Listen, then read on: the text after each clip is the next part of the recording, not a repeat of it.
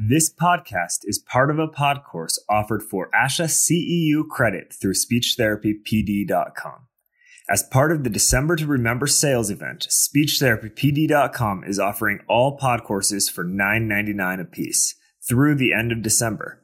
That's more than 35 episodes of First Bite with Michelle Dawson and The Speech Link with Char for just $9.99 apiece. To get this discount, simply use the code JOY at checkout. SpeechTherapyPD.com is a certified ASHA CE provider. Char here. True story. I just hung up the phone with an SLP that had attended an on-site seminar. She said she loved the seminar, but she forgot to fill out her ASHA participant form. Sounds easy enough, huh? The seminar was 3 months ago, and all the paperwork had been submitted, and ASHA doesn't take late forms. So I said, Linda, you have to file an appeal with ASHA. Then she said, this is a nightmare. I drove 2 hours to get there, 2 hours to get home, and now I have to file an appeal. I felt for her. And then I said, Linda, have you ever heard of SpeechTherapyPD.com? She said, no. I said, just get your CEUs online, girl. That's what I do. You don't have to leave home. They have over 500 hours of video, a huge variety of topics for SLPs that work with children and adults. And if you don't want to watch a video, then listen to the pod courses and get your CEUs that way. Then she said, they're pretty expensive, right? I said, no. Their plans start at $89 a year, for heaven's sake. And then I said, do you want the icing on the cake? SpeechTherapyPD.com has scheduled a CEU cruise next summer to Italy and Greece. Woohoo! She said, okay, I'm looking them up right now. And so should you. SpeechTherapyPD.com. Check them out. Tell your friends. You'll be glad you did.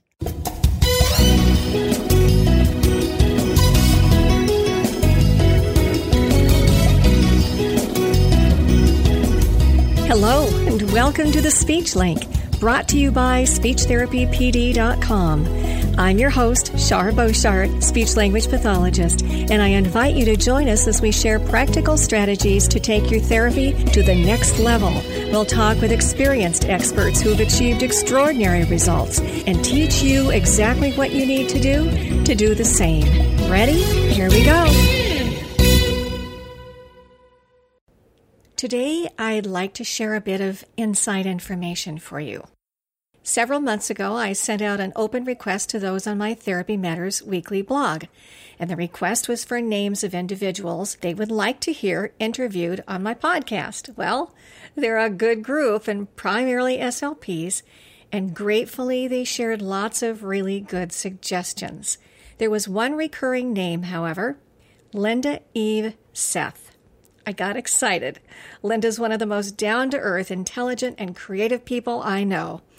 So I set out on a mission to schedule her to be a guest on the Speech Link. I contacted her, and she was thrilled at the prospect of sharing her information, and then we ran into a snag: the internet. Or more accurately, the lack of internet strength to do the recording. You see, Linda and her husband live in a very rural area of West Virginia. She checked the level of the internet at her home. It wasn't enough. In fact, the county where she lives has the lowest reception. She also went to a nearby library. She knows the people there, and they said she was welcome to use their internet. Well, the library internet connection wasn't adequate either. I knew there had to be a way, and I was determined to find it. I wanted you to hear Linda. So, what you are about to hear is the final result of our podcast recording. Want to know how we did it without internet? Without a smartphone? We recorded it over her landline phone. Is the acoustic quality the greatest? No, and I apologize for that. But is the content beneficial? Oh yeah, you bet. Here we go. My guest today is Linda Eve Seth. She's a speech-language pathologist and a school therapist, an author, and a nationally recognized seminar presenter. And in full disclosure, I've been with her on the road doing seminars through the Bureau of Education and Research, and she's not only interesting and animated, but she inspires SLPs to use non-traditional, educationally sound activities to motivate students, and are you ready for this? Without relying on worksheets. It's a series she wrote called Grow, Grow, and I'm hoping that she'll share more of that information with us. So, from the inner city schools of New Jersey to the last one-room schoolhouse in West Virginia, her teaching experience is vast and varied. In fact, Linda's more than 40 years experience as a speech-language pathologist, plus her 6 years of experience as a classroom teacher, and her natural ability as a raconteur, an interesting storyteller, makes her a stimulating and thought-provoking podcast guest. You are in for a treat. Welcome to the Speech Link, Linda.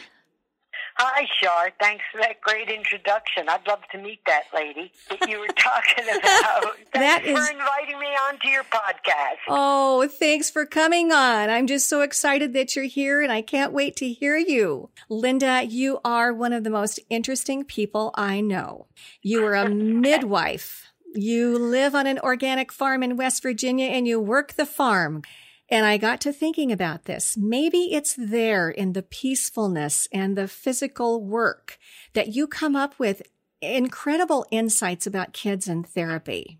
So let's jump in. You're talking today about listening, language, and love.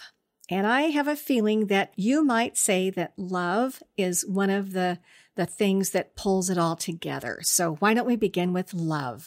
Saying that love pulls it together is probably a good way to express it, because I work on that premise from several different approaches, several different directions. I always had a slogan, a motto up in my classroom that said, teach what you love. When you love something, you have a passion for it. And there's nothing more contagious than enthusiasm or passion. So I would encourage all my listeners to share their passion. So this is kind of the first step in operating from a position of love.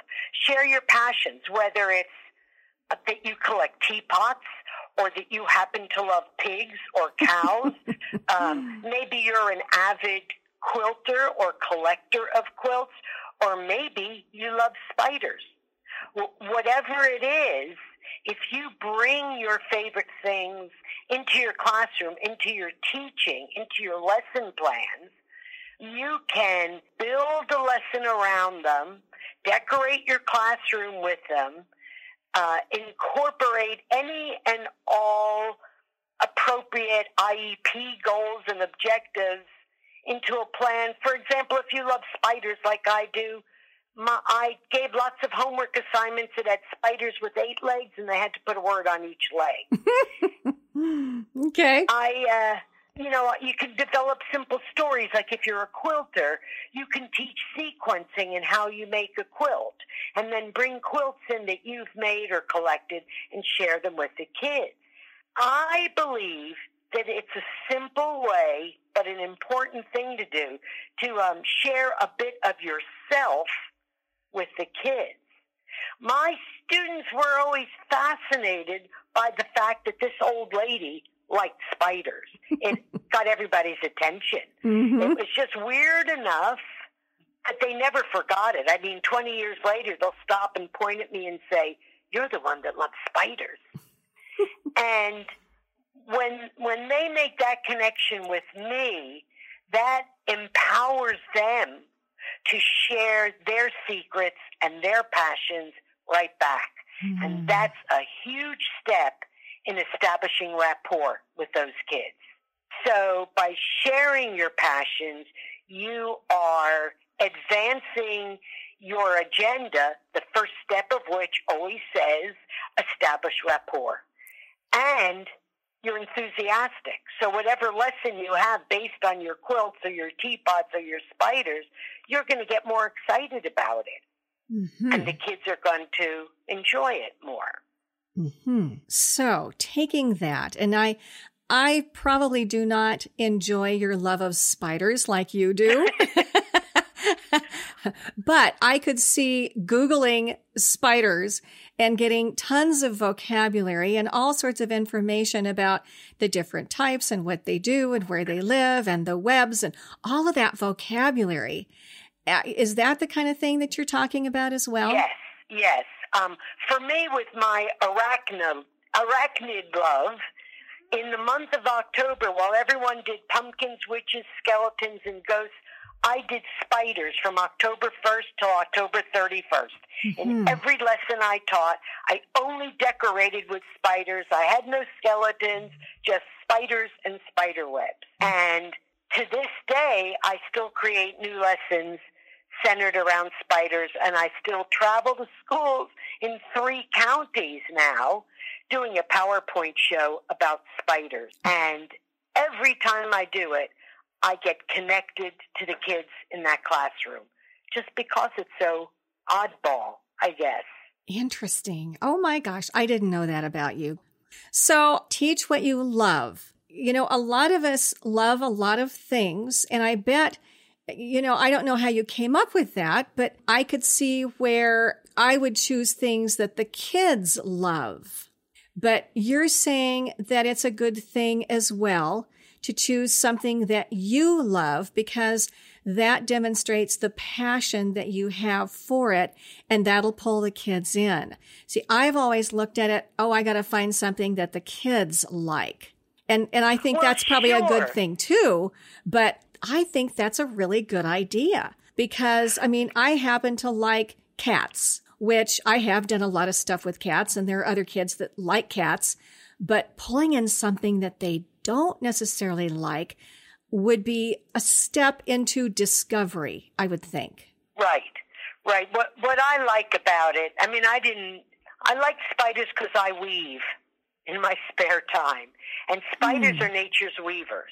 So I started reading about spiders and became literally fascinated with them. I still learn things about spiders every year. I'm learning more about them. And I realized that if I told the kids that, it would make them sit up and pay attention to me. Mm-hmm. Then, once you've made that connection with them, you invite them to share their passions right back with you so that it's a two-way street as far as their interests and yours. Oh, I like that. Tell me more. What else do you have? Well, there's more to the aspect of love in therapy. I always felt that if I can sincerely and genuinely demonstrate that I love my students on an individual level, one by one, that I really love them, they will love me back. And then they will work hard at whatever challenges I set before them because they want to please me, because they enjoy my company. They enjoy me. Mm-hmm. They love me. Mm-hmm. And I guess it sounds kind of corny, but I would say never underestimate the power of love, even in the classroom.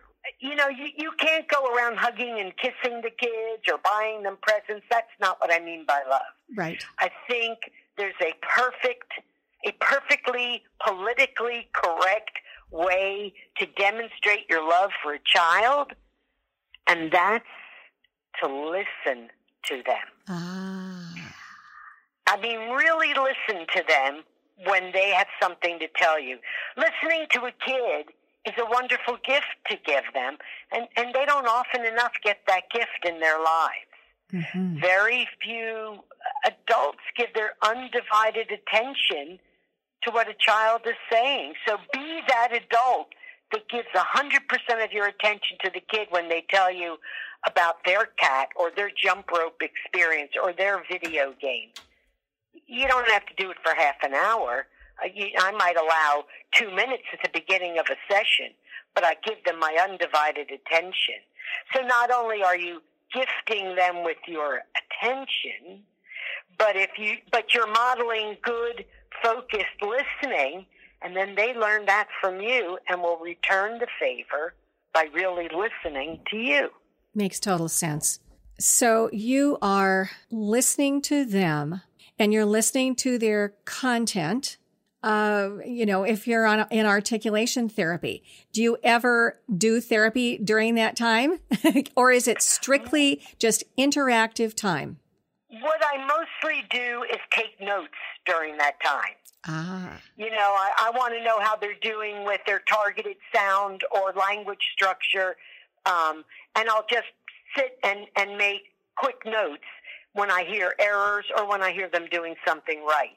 But I don't interrupt the flow of their talking to me to say, whoa, back up and say that again. Right. I have a little boy I'm working with who presented 9 months ago at age 5.5 with no consonants in his speech at all. Wow. And I was talking to him a few weeks ago. I've been working with him once a week. He travels 40 miles to see me once a week. 40 miles one way. Wow. And I was talking to him about Halloween costumes and what he was going to be and what his sisters were going to be. And I did interrupt him because I said to him, Daniel, we're having a conversation and I understand you. How cool is that? and we both stood up and did a little jig and high-fived and then continued our talk. Now that was just a genuine response. I didn't plan to do that. Right. And it really did just occur to me at that moment, oh my goodness, he's made so much improvement that we can have a conversation for the first time in 9 months. Wow. So that's the love. Getting excited and sharing that and being able to high five and dance a jig, that's all about sharing love. It's way beyond presenting a canned therapy session and sitting and taking data. I am not opposed to data, but it certainly has its place. Our first obligation is to the child. And I'm going to say that obligation is based in love.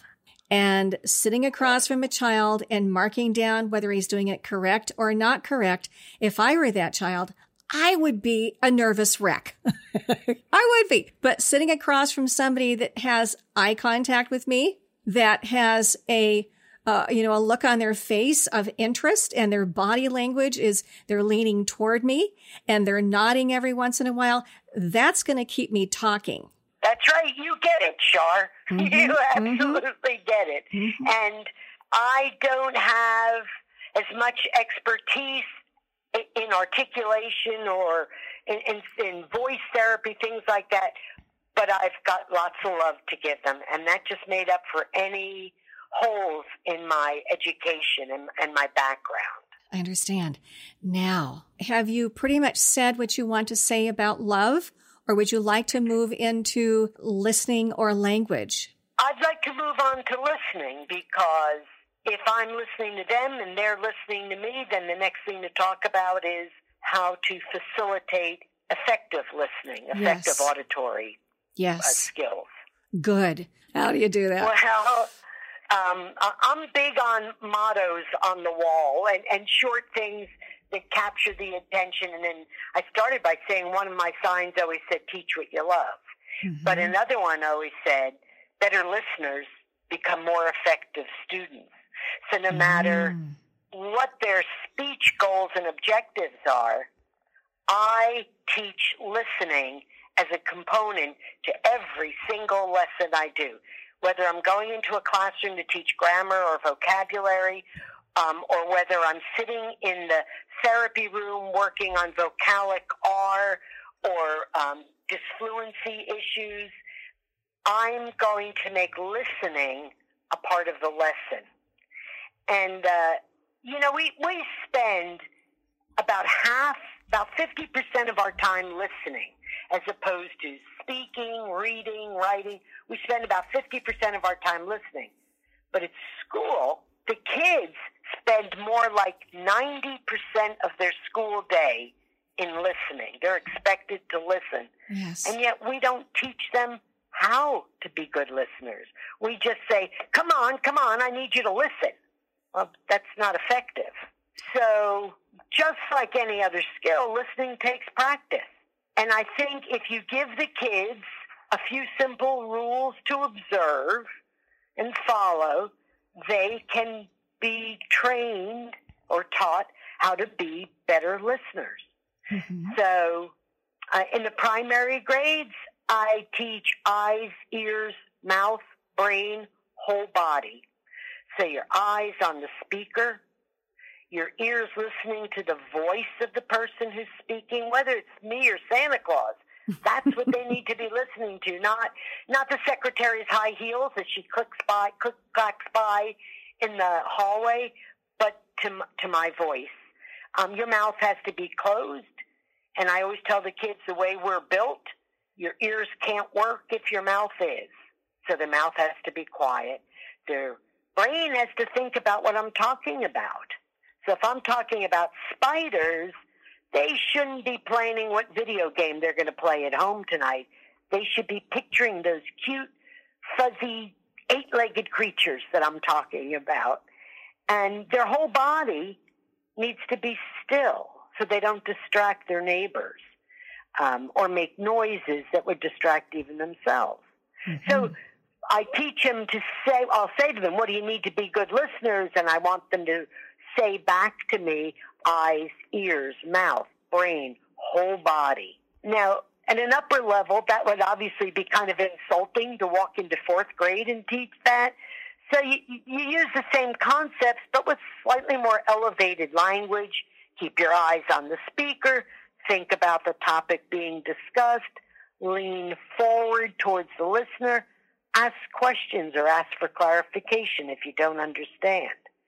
It's really the same thing as eyes, ears, mouth, brain, whole body. There's something called SLANT. I think it's an acronym that comes out of the University of Kansas. S is for sit up straight, L for lean forward. Let's see, A, activate your thinking, N, note important points, and T, track the talker. That's SLANT. Mm-hmm. And it's really the same thing as where I started, eyes, ears, mouth, brain, whole body. It really is just more elevated language.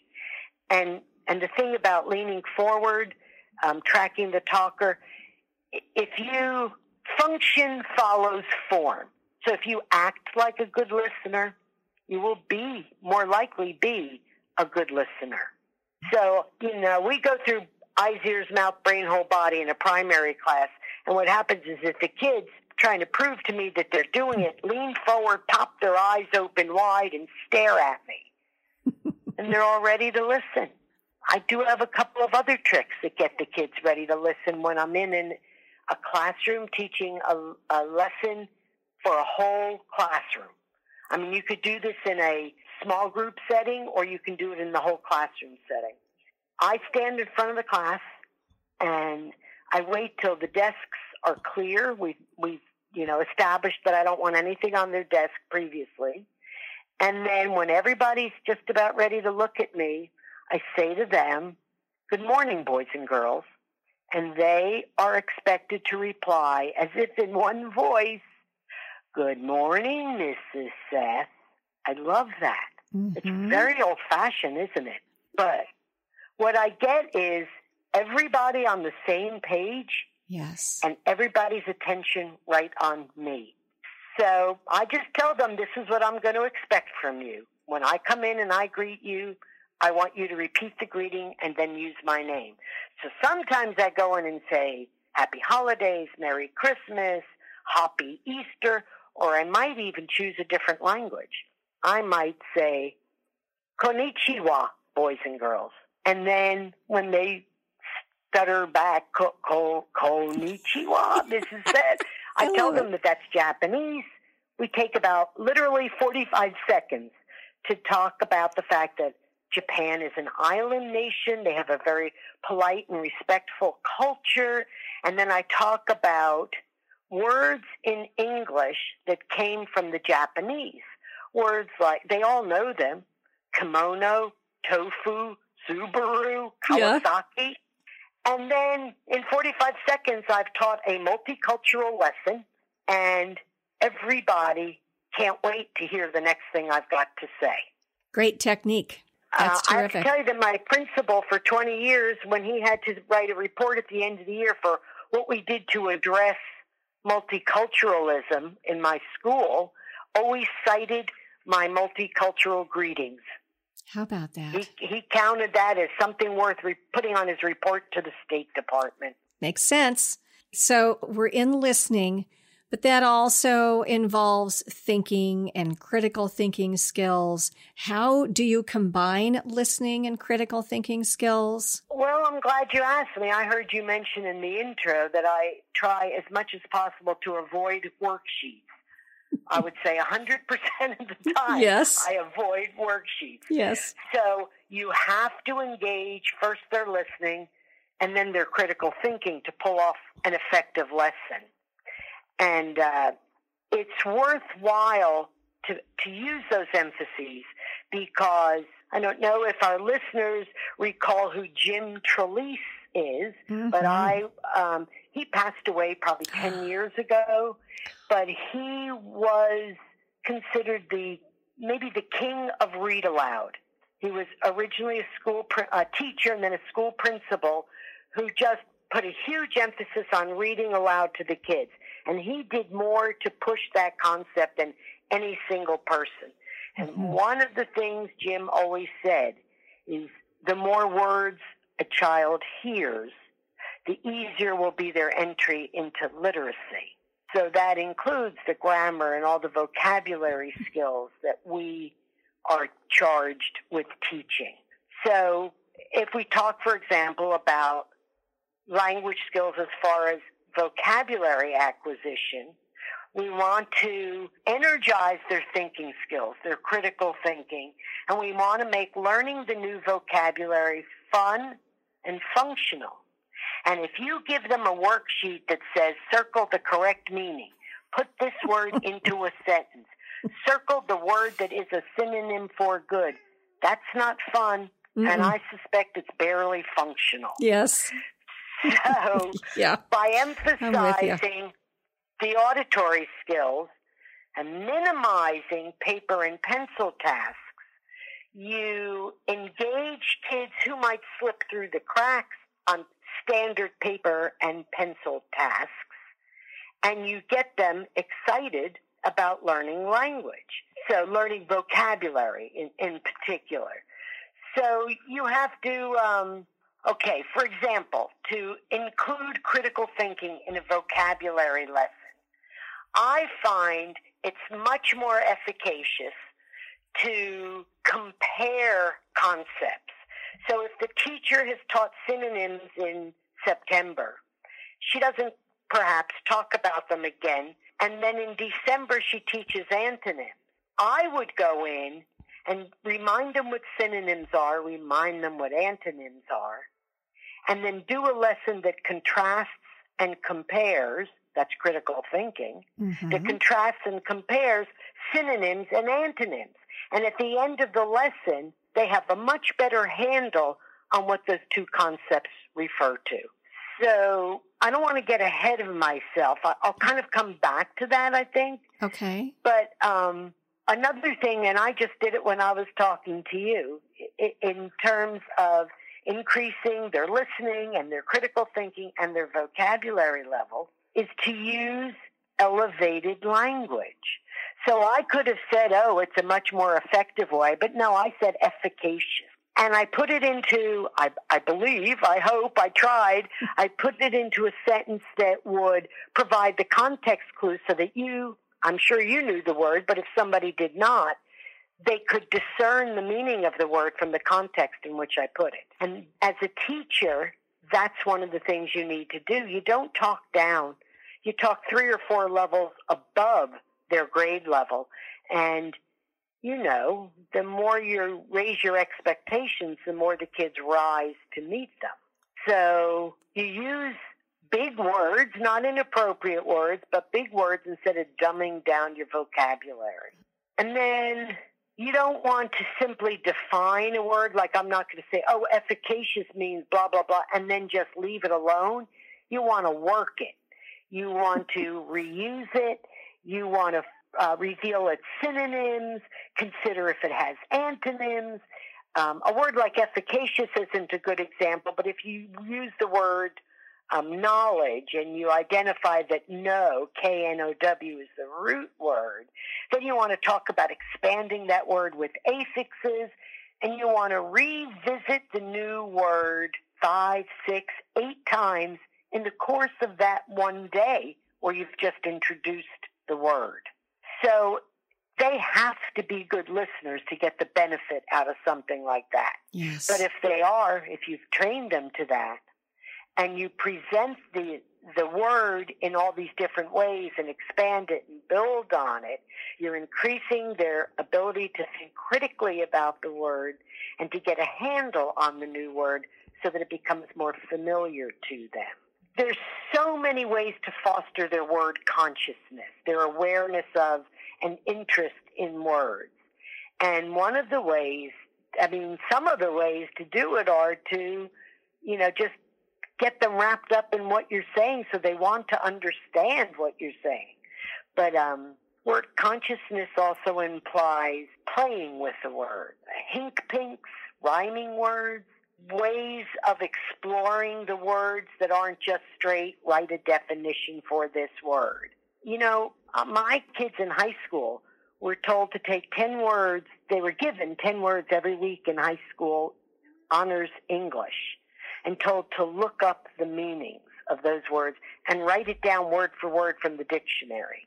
I had words with that teacher because that's no way to teach vocabulary in honors English in high school. And so then, of course, having made a fuss about it, I had to sit down and get serious about how do you teach vocabulary. And it was actually shortly after that I published my book called Vocabulary Growth, because I started exploring how to really effectively teach vocabulary. I think another thing, let me give you an example, and this kind of comes from the world of grammar, but I'm sure you're aware, and the listeners probably are too, that you can't teach grammar without teaching vocabulary and vice versa. You can't teach vocabulary effectively without the kids recognizing what part of speech that word can fulfill. So you've got both things going on simultaneously.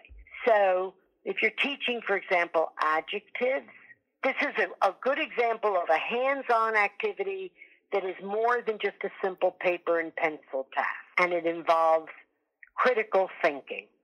And that would be to take those paint chips that you can get at a paint store or your local large box store.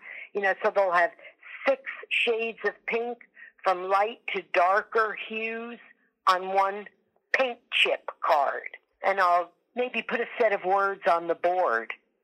Like, I'm just off the top of my head, I'm not giving you a real challenging one, but if you had words like enormous, gigantic, huge, large, big, and then I would ask the kids to write them on their cards in ink, going up the card from the lightest color to the darkest intensity, from the word that is the least large to the word that has the largest meaning. So gigantic, enormous, ginormous, which isn't really a word, but we all use it from time to time.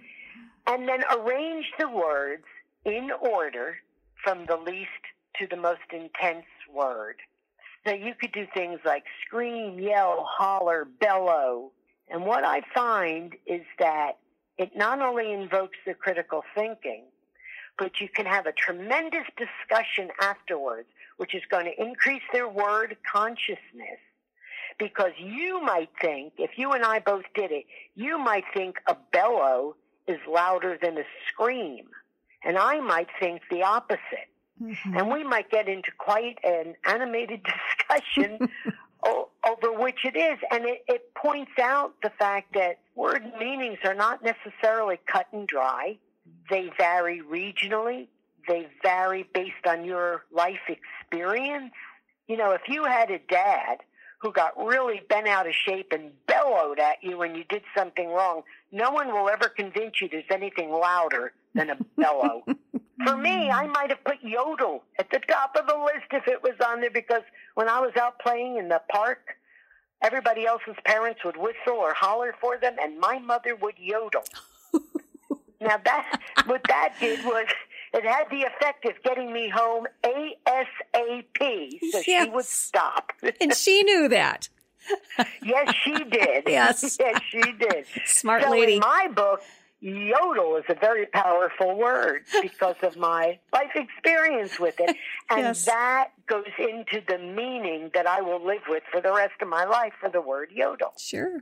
And that's valid when you're defining words, is your own experience. And you don't get that out of a dictionary.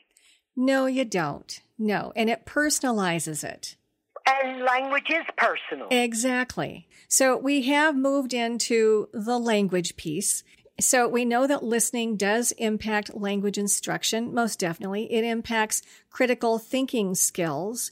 Now, this may be a question out of left field, but to me, much of thinking is asking ourselves questions. I mean, that's how we go through our entire day. Do you feel that the ability to formulate a question and ask ourselves questions helps our thinking? Is that one of your components? Absolutely. Okay. Absolutely. I do an activity with the kids, and it is, in reality, it is one of the more challenging lessons that I offer, and I do it second grade and up. I mean, you can do this in 8th grade with good results or with beneficial results. Mm-hmm. And that is, I give them an answer and challenge them to come up with a question that will elicit that response.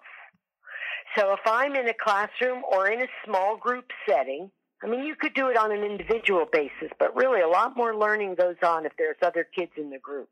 I can say something like sunflower seeds and ask you to give me a question that will elicit that response, sunflower seeds.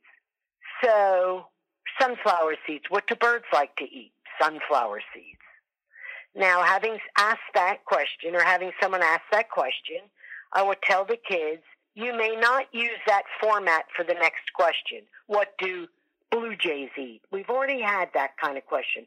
Ask me a different question that starts with a different word other than what, and still will elicit the response, sunflower seeds. So they have to dig a little deeper. And the next person might say, is there a snack you really like? And I could say, sunflower seeds. And then I would tell them, okay, I don't want you to ask me what birds eat. We've already talked about sunflower seeds as a snack. Can you ask another question that will elicit that response? And they might say something like, they're paying attention and really digging deep. They might say, what are you planting in your garden? Sunflower seeds. So you have to start by coming up with a list of words or phrases like sunflower seeds that are designed to elicit a wide range of questions. One time, and I hope this isn't X-rated, I don't think so, when I was teaching a seminar and I was doing that activity to demonstrate for the SLPs in my audience how you have to carefully contrive the answer to elicit a range of responses. The word I gave them was every day. And somebody would say, when do you wash your face? My answer was every day. Okay, now I don't want to hear a question that says when. And the next person might say, I'm sorry. If they ask when do you brush your teeth, I might say no more personal hygiene. So no, if they say wash your face or brush your teeth, I don't want to hear another question about things we do every day to our personal hygiene. Ask me something else. And they might say, the kids in my school always asked, when is Walmart open? Every day. When does the sun come up? Every day. These are distinctly, discretely different realms for use of the word every day. When I was teaching this in a seminar, one woman, I can almost picture this lady, and this is like 12 years later, raised her hand with a serious look on her face and said to me, and I said, don't ask a question that starts with when, all right? Now, who can come up with something that doesn't start with when but will still elicit every day? And the woman looked me straight in the eye and said, how often do you have sex? I almost lost my lunch. And I've never gotten that from the kid. That's a good thing. But I looked at her and with a straight face, I said, every day. But it really did make my point. Yes. So I'm making them think about the question to get to the answer that we want, which is a little different from what you actually asked me at first. But I do work on having them learn to ask good questions. It's very important. Let's go into another realm because you've been talking about going into the classroom. So how do we help our students achieve carryover, I'm going to say, or generalization of targeted goals into the classroom? Do you go into the classroom as well for most of your kids or some of your kids? Yes, absolutely, for most of my kids. I also go into classrooms where I have no students, but that's only because the teachers who had none of my students got jealous and wanted me to come in. So I did do that too. But my original motivation to get into the classroom, to work in the classroom, was because I don't think that we can assess carryover of skills or really do our best job of teaching the language skills if you're in this artificial environment that is the beloved speech room. And I have, no objections to bringing the kid into the room and working with them individually or in a small group setting. But how can I tell what they're really doing in terms of carryover if I don't see them in other settings? So don't ever tell my building principal, but I used to love lunch duty. I protested every year when he assigned me to it. Yes. But it was always an opportunity to hear them in a different setting, yes, or to be on the playground, or to work with them in a club, or to sit with them during music class. But by going into their second, third, fourth grade, whatever, classroom and teaching the lesson to the whole classroom while always keeping in mind, and I could talk a little bit about how I do that, the targeted needs of my IEP kids or my RTI kids that need help, I was able to be much more effective and not only reach the, 4 or 5 targeted IEP kids, but reach 23 kids in the classroom and teach them too. So I had to go into the class and be prepared to take at least brief notes on their, let's say, sound production. So if they're working on R, I would make sure that the answer they gave, I could contrive the example or the task I set for them so that their targeted sound was certainly going to be part of their response. I mean, that's easy enough to do, although it takes a little experience, and I will admit it, I am a fly by the seat of my pants kind of person in all things, and I trust my gut. So I'll go in and think, I know what I can do at the last minute, and it'll turn out to be a fairly brilliant idea that I didn't plan. It just occurred to me spontaneously. But in order to take good notes, I have to be prepared ahead of time. So I'll give you some ideas that I heard from other people too. I would have a list of the kids. If I go into Miss Murphy's class and 4 of those kids are in my speech program or have to be monitored under a tiered model, I have their name and their targets written on a little checklist. And all I have to do while I'm teaching, I never even have to, I barely look away from the kids. I just have to quickly glance at my paper and make a check mark that indicates to me whether they use their target sound correctly, whether they gave me a good approximation, or whether they blew it all together. Okay. And I might make a check, an X, and a dash. Just keep those notes simple. I have a friend who used to keep a piece of masking tape on her forearm, and she would write her notes right on that masking tape, and then she'd go back to her class, her speech room, and peel it off her arm, lay it on the desk, and transcribe her data. Somebody else once forgot her masking tape, so she just wrote it on her arm. Oh, dear. And there's all ways of doing this. Yeah. All right. Then there was a lady who told me, and maybe some of your people are adept, some of the people who are listening are adept enough to do this, but I couldn't pull it off. She would have, let's say she had 2 kids in that class who were working on speech sound or targeted language structures or fluency or even voice issues. She would have red rubber bands for one kid and blue rubber bands to represent the other kid. Her right hand pocket meant they got it right, and her left hand pocket meant they got it wrong.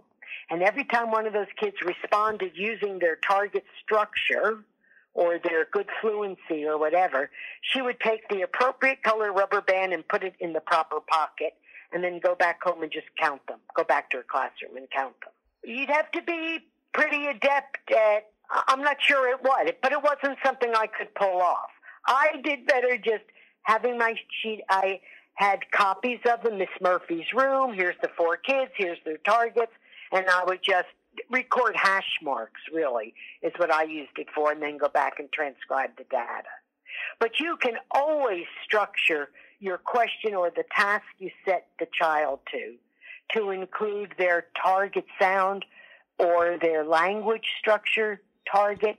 And of course, if you're evaluating their fluency in voice, that doesn't matter what they're saying so much as how well you are listening to them. You can pull that off pretty easily.